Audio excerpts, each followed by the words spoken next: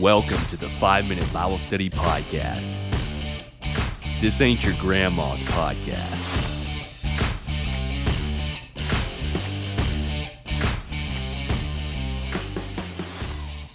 Well, hello there. It's your host, Aaron Batty, on the 5-Minute Bible Study Podcast. Episode 29, the big 29, 30 will be soon. We're going to have to do a celebration. In this episode, we're going to be talking about a very popular subject right now, the new heavens and the new earth. Also, the refurbished earth, which those go hand in hand often in discussions of this subject. I don't know what has made this a popular subject lately, but it has. So I think it's relevant to a relevant podcast. Let's talk about it. We're going to be doing a deep dive. I would call this probably a meatier subject matter. So if you consider yourself to be a babe in Christ, we say sometimes you need some milk. This isn't exactly milk. This is going to be some meat. So listener, beware. If you were expecting some type of basic how to fight spiritual warfare, this isn't exactly quite that. I'll get into more what we mean by the new heavens and new earth, where that phrase comes from, popular passages that are used in explaining this, popular passages where this phrase occurs, and what the refurbished earth position is. Maybe you've never heard that before. By the end of this, you should understand what people mean when they use that phrase. Also, what is the traditional view in contrast to that? We'll find out. Before we do, let's hear a word from our sponsors. This episode is brought to you by PDA Therapy. Do you have lots of friends getting engaged? I know I do. It's just getting to be a little bit too much. Do some of them make long, affectionate posts on social media that make you have to lay your head in the toilet bowl? I've been there a lot. This is a risk to your health, emotionally and physically. Toilet bowls can get pretty gross. So there are cutting-edge studies coming out that social media users are experiencing post-traumatic stress disorder from repeated traumatic exposure to mushy-gushy word vomit. I know how you feel. I've experienced this. PTSD related to public displays of affection never really go away. You just learn to cope with it over time and with help. And speaking of that, I am an unofficially unlicensed PDA therapist, and I'm offering you my services free of charge for only $5.99 per session. Don't let your friends make you sick any longer. Learn how to cope. Reach out to my hotline by visiting pdarecovery.fakenews.com to get immediate help, and I promise to respond to your urgent help request within 72 hours. This is a fake ad. PDA is a real problem, though. Here we are, the main dish. As I said in the preview to this episode, we're going to be talking about the refurbished earth, whether or not we will be living on a renovated earth whenever Jesus comes back again to destroy this old earth that we live on now and prepares us for the eternal existence. Okay, so what I'm going to do in this episode is I'm going to take you through basically the outline being an article that I just published on 5minuteBibleStudy.com last week, and it was called The Refurbished Earth, 4 Obstacles to Overcome. Now don't worry, because in this episode, I'm not just going to be rehashing material that I've written and already published online. In fact, I published an article the week prior to that one, I believe it was, What is New About the New Heavens and New Earth? So maybe you've read both of those articles and you're thinking, well, I don't want to listen to this podcast because it'll just be the same thing. And while there will be quite a bit of overlap, there will be also some new information as well. And new information being that article about the 4 obstacles to overcome for the refurbished earth position. What I did in that is I addressed each of the major chapters in the Bible that are appealed to by those who hold this viewpoint. And I addressed major obstacles within each one of those chapters and interpreting it. Well, what I'm going to do is I'm going to give you basically a very short exposition, not really an exposition, that would be a little elaborate, a little short interpretation, we'll call it that, as to what I believe that verse is actually saying. That will include Romans 8, 2 Peter 3, Revelation 21, and Isaiah 65 to 66. Again, it will be short, maybe a few minutes apiece, some longer than others. All in all, I don't know how long, as I'm talking here, how long this episode is going to last. You will, obviously, when you see the timestamp for this episode, but I'm just going to talk because we'll get all of this out in one episode. This is kind of a big topic, And I'm going to try not to spread it into like a part one, part two. So you may get some extra today. Now, when it comes to talking about the refurbished earth, maybe perhaps you are not familiar with what that is, what that means. So if you haven't picked up from just the little bit of clues that I've given you so far, basically there are people that believe when this earth is destroyed, it's not going to be completely destroyed. Some base element of it is going to be left over. God's going to basically melt away and purify the earth by fire as opposed to completely annihilate it with fire, appealing to 2 Peter 3 there. And so whenever he does that, instead of completely annihilating it, he will again purify it, and then from what is left over, God will recreate the earth, again, not from scratch, but he will take that basic element that's left, recreate the earth into a new heavens and a new earth. And it will be basically like the Garden of Eden. It will come full circle from where we started. We'll basically be living in the Garden of Eden as we were, quote unquote, intended to. And that will be where we'll dwell. And somehow God will dwell with us on that earth. And as far as that goes, there are very many different interpretations as to exactly what happens there. Some interpretations I've heard leave the impression that God will be in heaven and we will be on earth. Some leave the impression that the Father and the Son will be in heaven and the Holy Spirit will dwell with his people on the earth. Some people believe that Jesus Christ will be dwelling on the earth, on his throne, on that refurbished earth. It just depends on the person you're talking to. So I'm not going to put it out there as if any one of those is the normative interpretation, but that's generally how it goes. In opposition to that, there is it's typically called the traditional view, and that's what I hold to. It's the idea that Jesus is going to come back in the clouds, like Thessalonians says. He's going to annihilate the earth, like Peter says, and he's going to take the faithful back to heaven to dwell with God in heaven for all of eternity, like Jesus says in John 14, and John says in Revelation 21. He alludes to that, and other places throughout Scripture. I'm just giving you a couple of examples there. Okay, so that's called the more or less traditional view, and I'm just being upfront and transparent. I believe that is the true position of the Word of God, and that's the one I'm going to be advocating for throughout this podcast episode. If you are listening to this and you think, well, what's the relevance of this? Why talk about this? These things that we're talking about, the new heavens and new earth, is a phrase that comes from Scripture. It obviously has some meaning. It obviously is something that God thought was important because he included it in his divine revelation, and God doesn't waste ink or space or breath. And so it's something that he obviously wants us to know. I don't think it's philosophical and just aimless pursuits to try to figure out what this means or to study these things. If God didn't want us to study them, he wouldn't have included it in his revelation. And as there is with all truth in Scripture, it all has a true meaning, so we're seeking to find that true meaning. Well, anyways, as I've said before, there are four main passages where the refurbished earth position goes to get its interpretation of the end times, what happens to this earth. Romans chapter 8, verses 18 through 23 would be one very important passage to the position. 2 Peter 3, verses 10 through 13 is another major passage to the position. Revelation 21, verses 1 through 2, in that chapter, really, verses 1 and 2 are the only ones typically that I've seen referred to. And then Isaiah 65 and 66, I personally have not seen very many people go to Isaiah 65 and 66 to argue the position of a refurbished earth. And if they did, it would basically be to just grab the phrase new heavens and new earth that's mentioned in chapter 65 and 17, and I think it's chapter 66 and verse 22, if I'm not mistaken. They'll just grab that phrase and then be gone in order to, then jump into Peter and Romans and John's Revelation to try to bear out the position.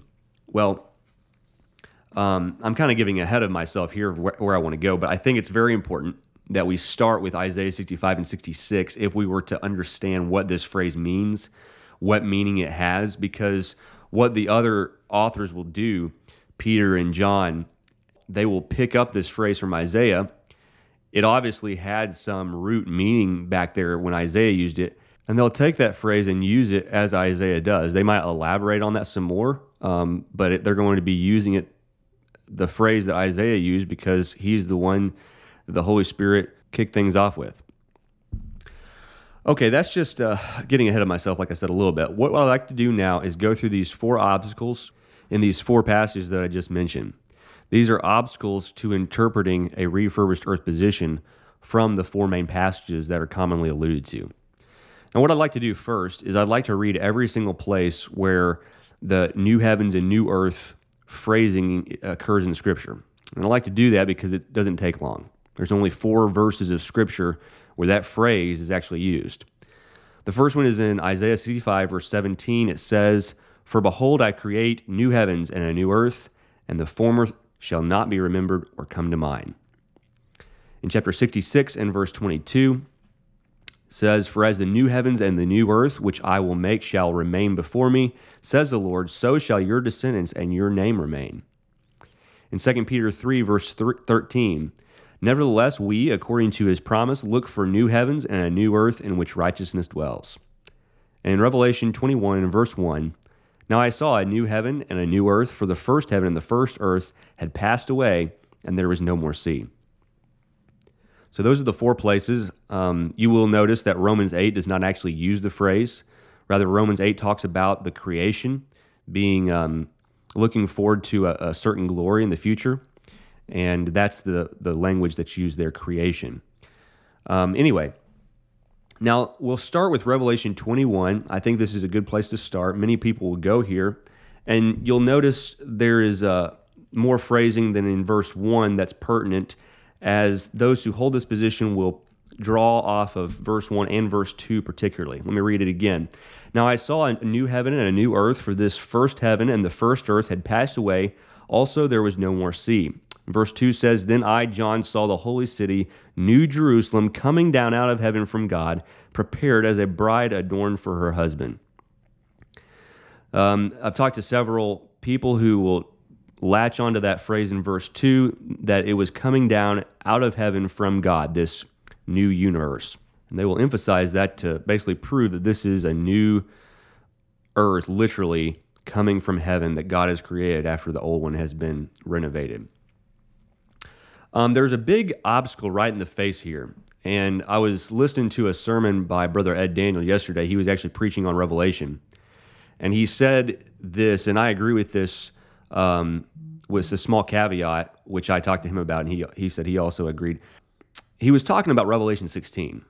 And what his point was in Revelation 16 is you can't come to Scripture that uses highly figurative, highly symbolic language and then all of a sudden just arbitrarily pick and choose what phrases in that Scripture are then literal, and just pick certain phrases and translate them, or I guess I should say interpret them literally to your whims and fancy. With the caveat, I would add to that, and you could go back to my study on figurative language just a couple of episodes ago where we talked about Wayne Jackson's tips on interpreting figurative language.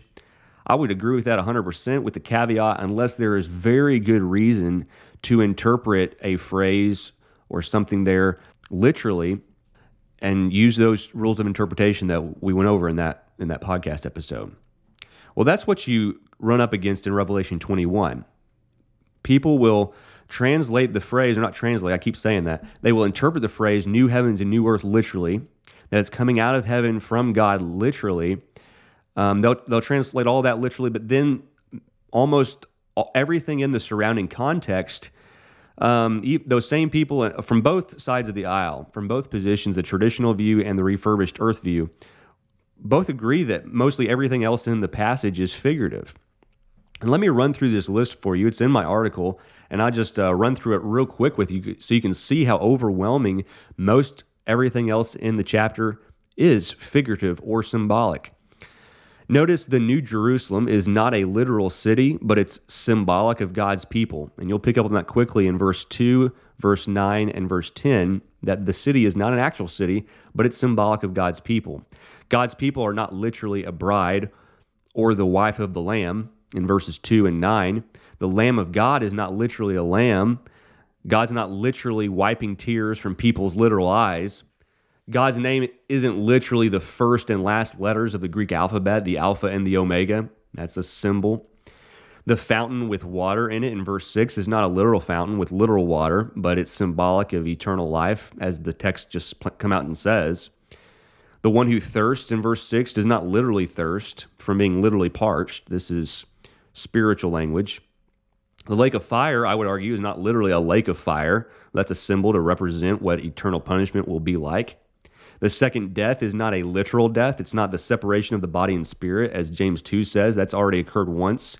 They've come back together, and this second death is symbolic of what is happening in eternal punishment. The 7 bowls in verse 9 are not literally 7 bowls. Going back to chapter 16 of Revelation, John was not literally carried away in verse 10, we don't believe. He wasn't literally standing on a literal high mountain in verse 10.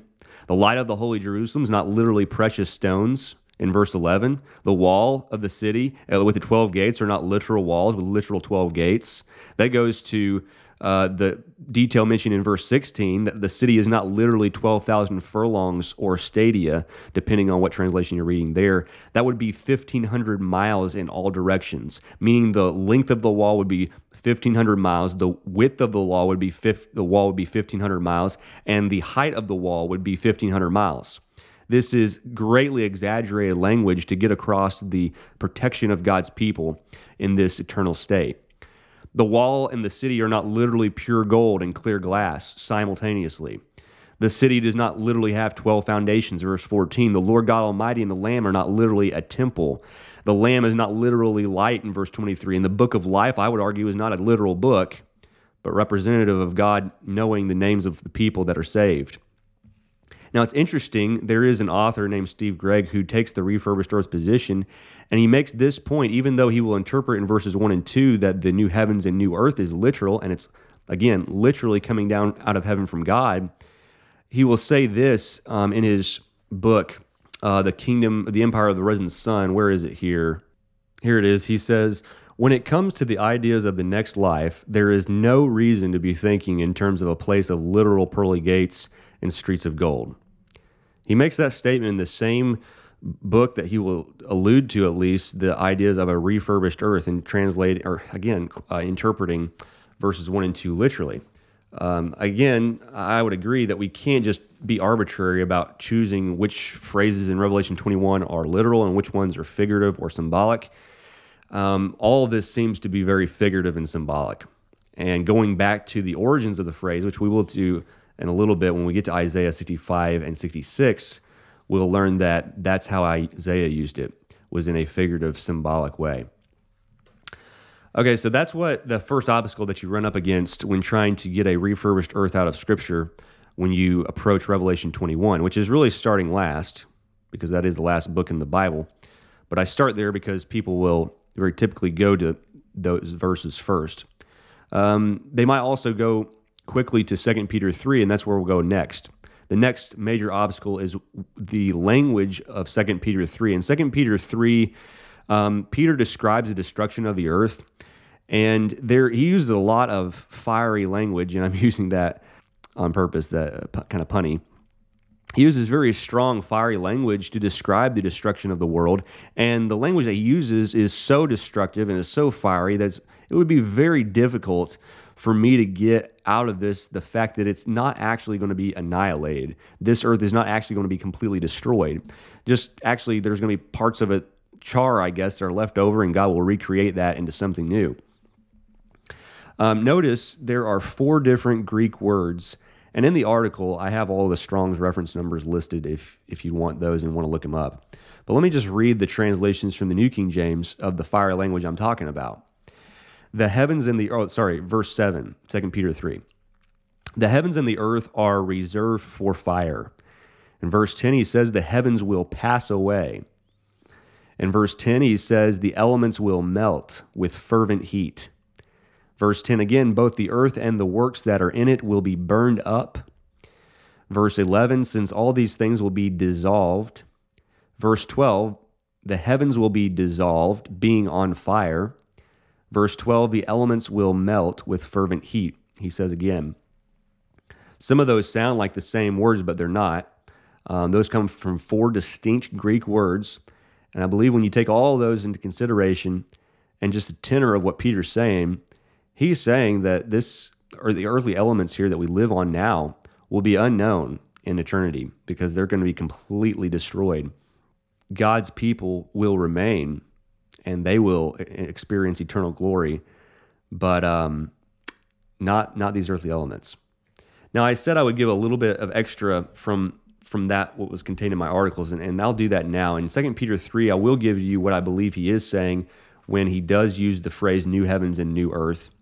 I want to read verses 10 through 13 because this is the section where Peter then gets into using this phrase. It says, "But the day of the Lord will come as a thief in the night, in which the heavens will pass away with a great noise, and the elements will melt with fervent heat.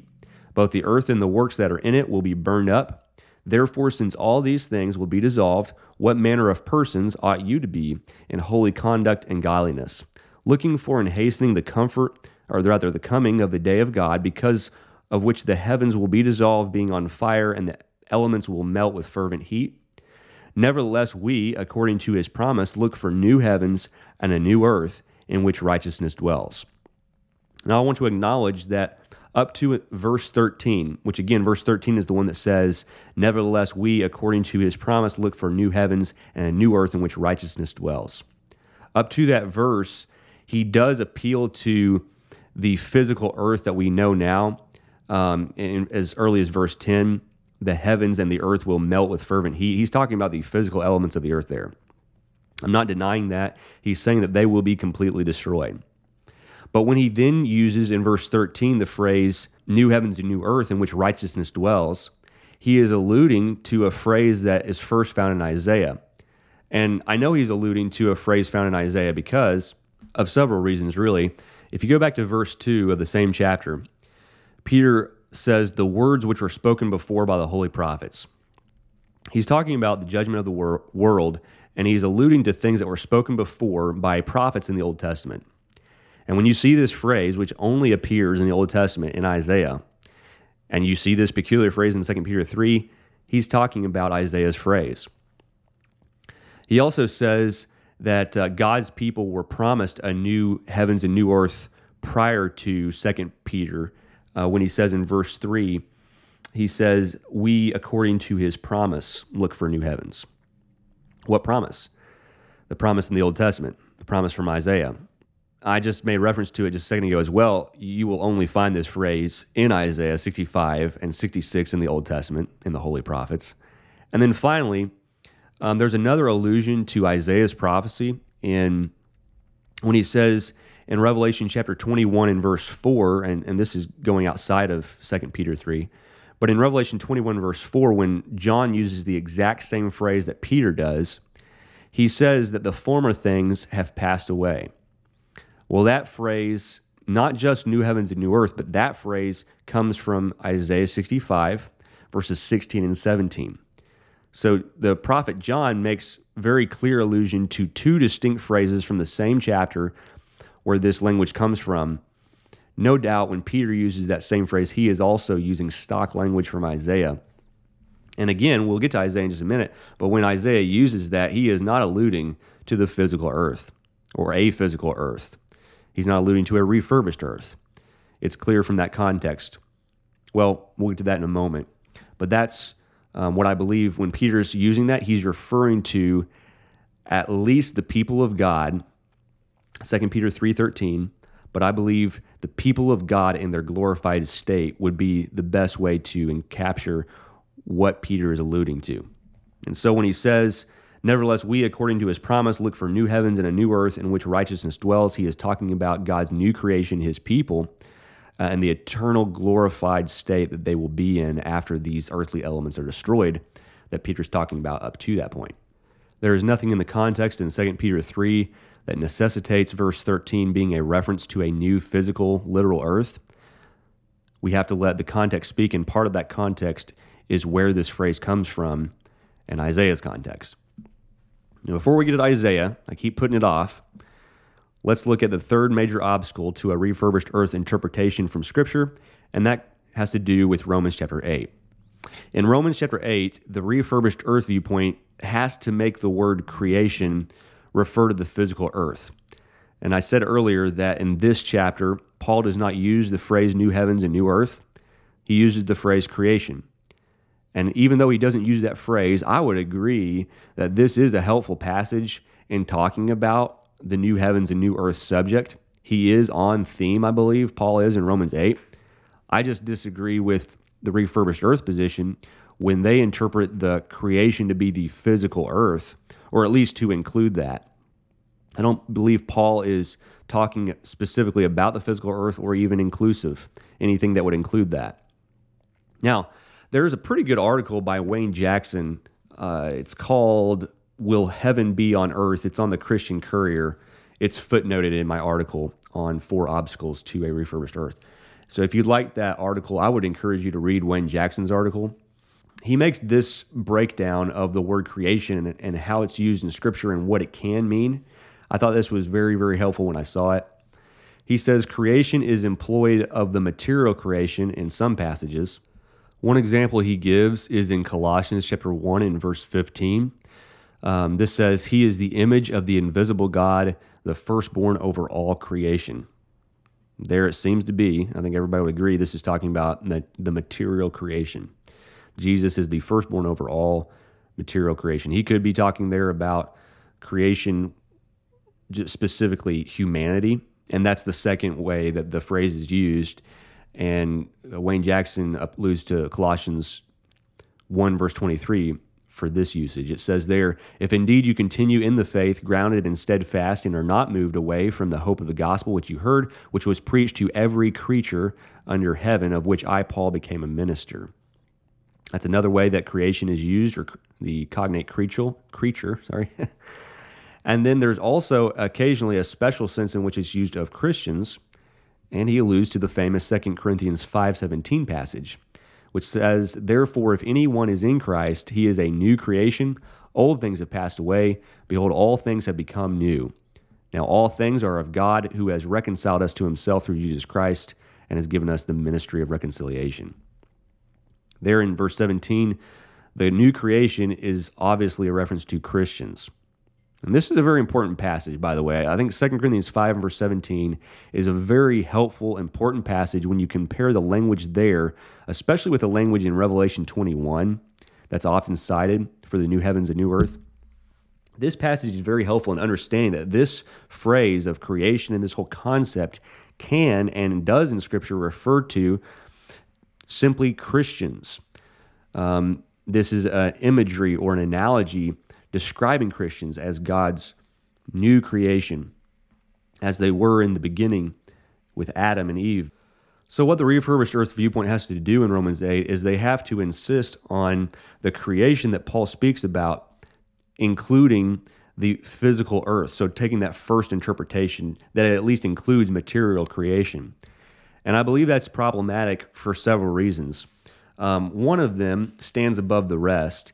And I think this is a very important question to ask when you're reading through Romans 8, verses 18 through 25. The question is, when Jesus died, who or what did he redeem? In Romans chapter 8, specifically in verse 23, he is talking about the redemption, quote, of our bodies. He's talking about the redemption of the creation, specifically the redemption of our bodies. And going back to the question, who or what did Jesus redeem when he died on the cross? It takes my mind back to John 3:16, that famous passage, "For God so loved the world," and when he says the world there, it is a different word, but it's all within the same concept and idea. The world is not the physical creation. God did not so love the physical creation that he gave his only begotten Son, so that whosoever might believe in him might be saved, to include the physical earth. The same idea in Romans 8, the physical earth is not receiving redemption of its, quote, body. This here is very seemingly an allusion to the creation that is a reference to Christians specifically. Christians will receive the redemption of their body that Paul speaks of in Romans 8:23. Jesus did not die to redeem the physical earth. I believe that when people answer that question, and people will have qualms about answering that question. I've never heard anybody answer positively, yes, Jesus died to redeem the physical earth. I've had people say, I don't know, maybe, that's interesting. But in so saying, they obviously have qualms and reservations about saying that because they realize the implications of it. Jesus' blood was not shed to redeem the physical earth. I believe that's very irreverent at the very least to speak of Jesus' blood as being purchased or purchasing the physical earth. Well, the other thing in Romans chapter 8 that I believe is an obstacle and would lend more toward the traditional view, the refurbished earth viewpoint includes the physical earth in the descriptions that only make sense in Romans 8 if the creation is people, namely Christians. And I allude to verse 18 of this chapter. It says, the glory which shall be revealed in us. There is a personal collective pronoun, which obviously includes Christians that he's talking to. But those that would vie for a refurbished earth interpretation would say that includes the physical earth. Now, they have to say that the physical earth is being personified in this chapter. Understand that we as God's people and Christians, it's not personification to say that we're his creation. It would be personification, speaking about material things as if they were human in nature. It would be personification to include the earth in that personal pronoun us. I don't believe any personification is being used in Romans 8. When he says the glory which shall be revealed in us, he's not including a personified earth. He is speaking to Christians exclusively and saying there will be glory revealed in Christians, God's new creation. When he says in verse 19, it's similar. He says that we're eagerly waiting for the revealing of the sons of God. Is that including the earth? I don't believe so. If us in verse 18 is referring specifically to Christians, then those eagerly waiting for the revealing of the sons of God sensically only alludes to the new creation that is Christians. In verse 21, he says, will be delivered from the bondage of corruption into the glorious liberty of the children of God. The glorious liberty of the children of God is not imparted to the physical earth. It's imparted to the children of God. The glorious liberty of the children of God is the redemption of the physical body. All these things do not make sense when applied to a physical earth. The third thing that I would say within Romans 8 that's an obstacle for a refurbished earth interpretation is the question about who subjected the creation to futility, as Romans 8 verse 20 says. The creation was subjected to futility. Now, not all people who interpret Romans 8 to be a reference, the creation to include the physical earth, not everybody who holds that position makes this argument.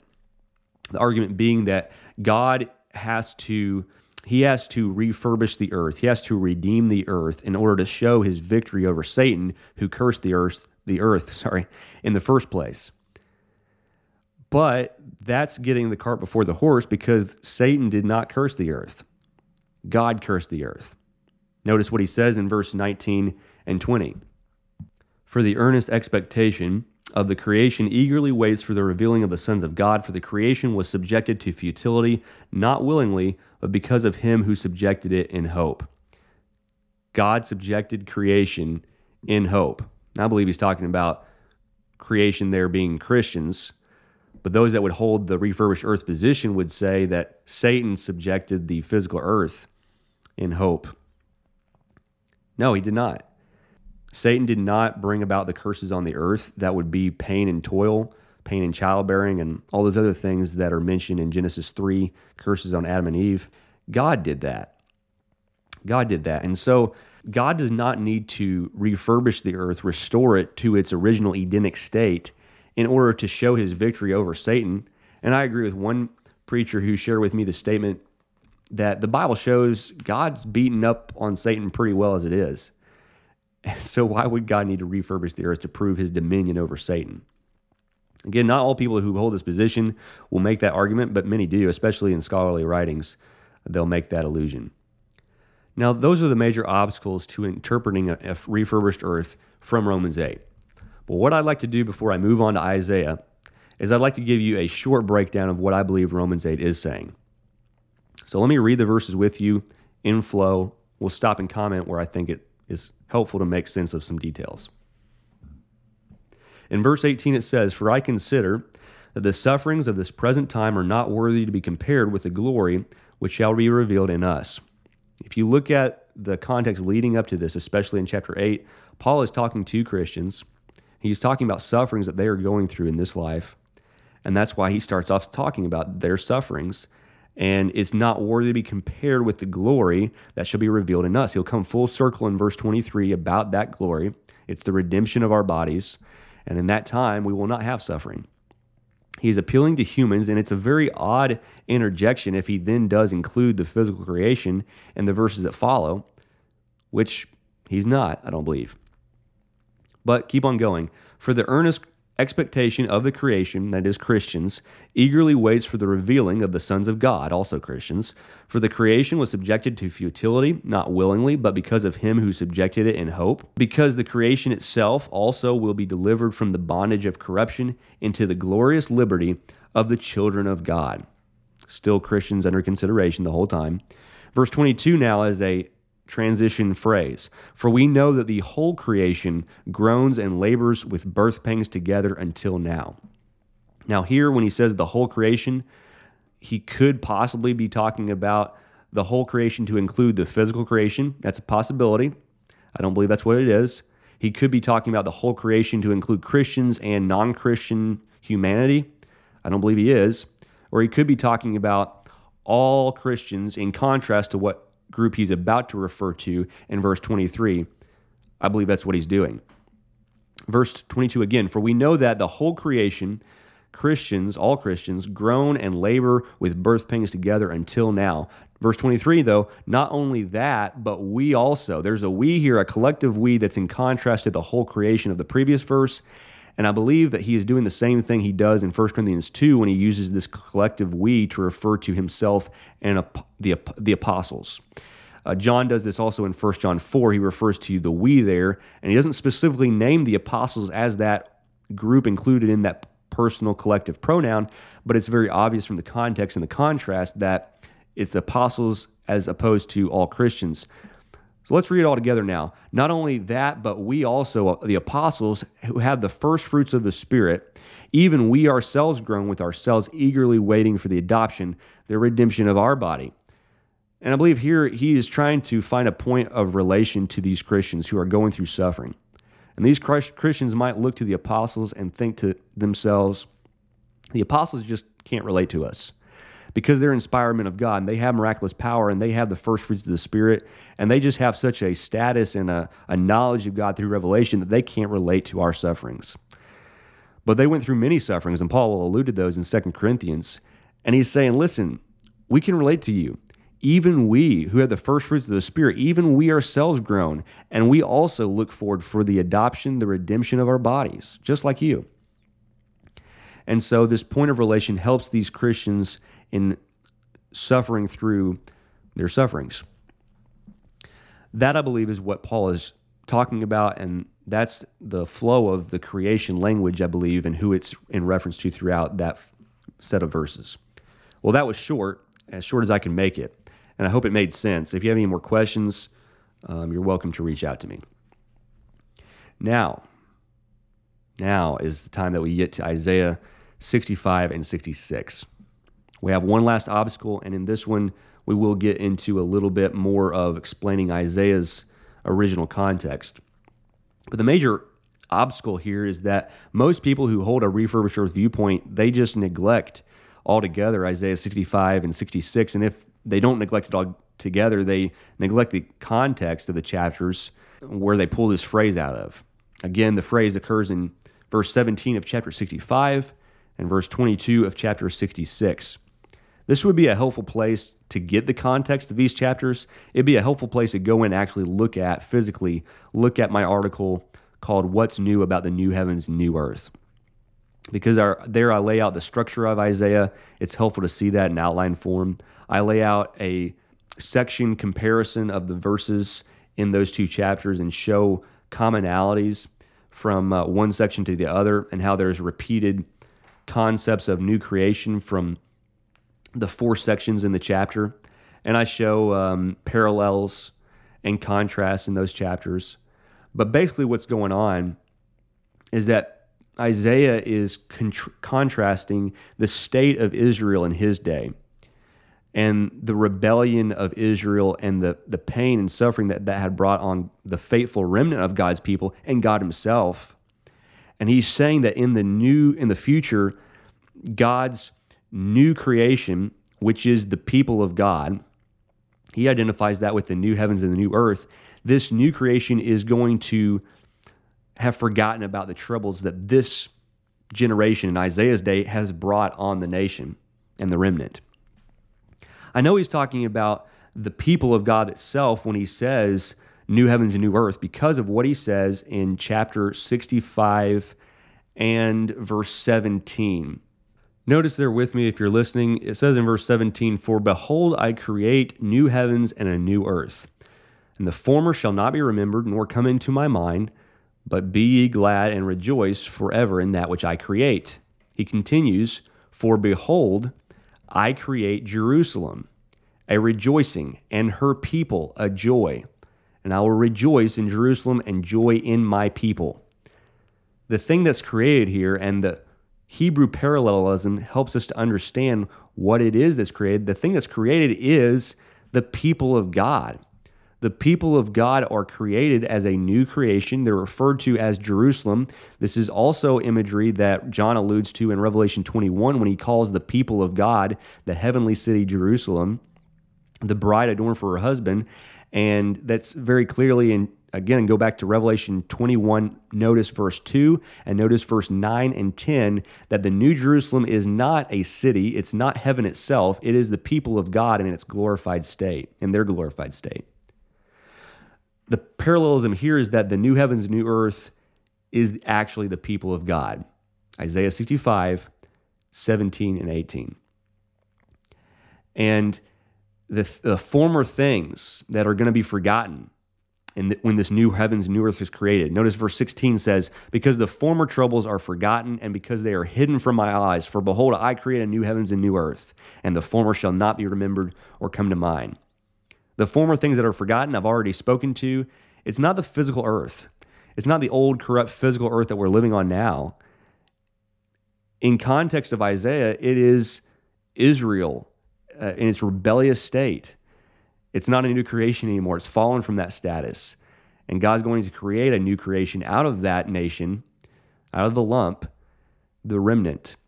And it will be glorified and in a state of glory to come in the future.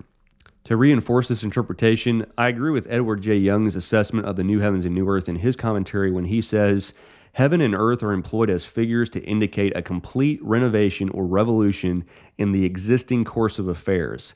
With the advent of the Messiah, the blessing to be revealed will, in every sense, be so great that it can be described only as the creation of a new heaven and a new earth." And I think that is right on. I will read this paragraph from my article, "What's New About the New Heavens and New Earth?" The ultimate takeaway from this contrast in Isaiah 65, verses 16 through 17 is this: the thing being done away with when the new heavens and new earth is created is not the old earthly elements, at least not in Isaiah 65 and verse 17.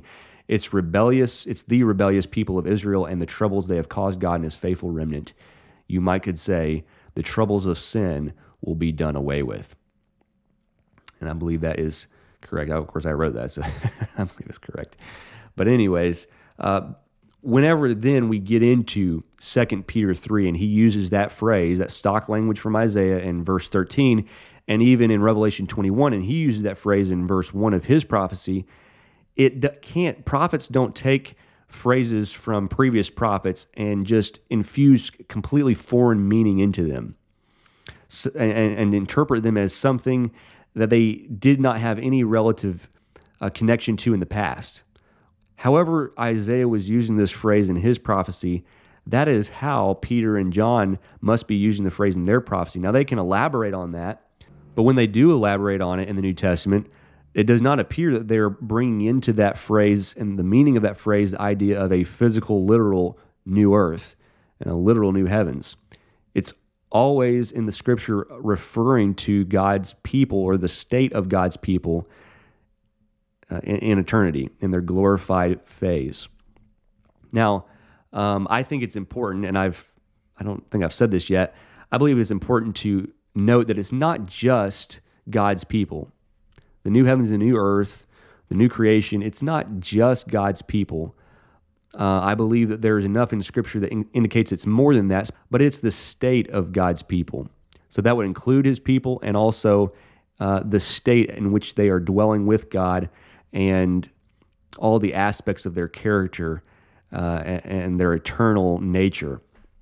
So I don't know. That may not be that key of a distinction to make, but I think it is helpful. Some people, like Edward Young and others, will say that new heavens and new earth is a reference to the new economy or the new order of things in the future glory, as opposed to the old order of things on this earth. I think it's probably better just to say the state of God's people, because in Isaiah 65, clearly the reference is specifically, or at least primarily, on the people themselves, the New Jerusalem. But I'll stop rambling because a lot of you may not be interested in that. Anyways, just food for thought. And last, I would say in Isaiah 65 and 66, specifically chapter 65, there's one more obstacle to overcome when you are interpreting it in context, and that is the fact that in that chapter, Isaiah speaks of death and old age still being present in the time that the new heavens and new earth come. He says in verse 20 that there will be old men in existence, and he says, quote, "The child shall die 100 years old." Now, if people are taking this phrase from Isaiah, Peter included, and he's alluding to specifically the physical earthly elements renovated, then that would not make sense. Of course, that event takes place at the end of time. That doesn't make sense, and it's very, very peculiar to take the symbols of death and old age to represent anything in the future heavenly existence or eternal existence. I think that's even more pronounced when you could contrast Isaiah 65 and those elements, old age and death, with what you don't see in Revelation 21 when John describes the new heavens and new earth, the new Jerusalem, and there is absolutely no death in there. There's no tears, no crying, there's no pain, because all that's in the past. But in Isaiah 65, verses 17 through 25, he is saying there is, at least in this phase of it that he's describing, old age and death. Now, it's not like it was in some way. It's a very difficult verse, but he does use these symbols. Now, what this really does is it brings up more questions probably about Isaiah 65 and 66 and what Isaiah does mean more than you had before, perhaps. And if you do have those questions, and maybe chiefly you're asking, well, when is this new heavens and new earth coming then that Isaiah speaks about? If you have that question, I would direct you to my article, What's New About the New Heavens and New Earth. Go down to the part tying up loose ends, that heading, and start reading. Of course, I would encourage you to read the whole article, but anyways, there I'll address when this happens. And I believe, to sum it up quickly, Isaiah introduces this new heavens, new earth language and concept, God's people in their glorified state.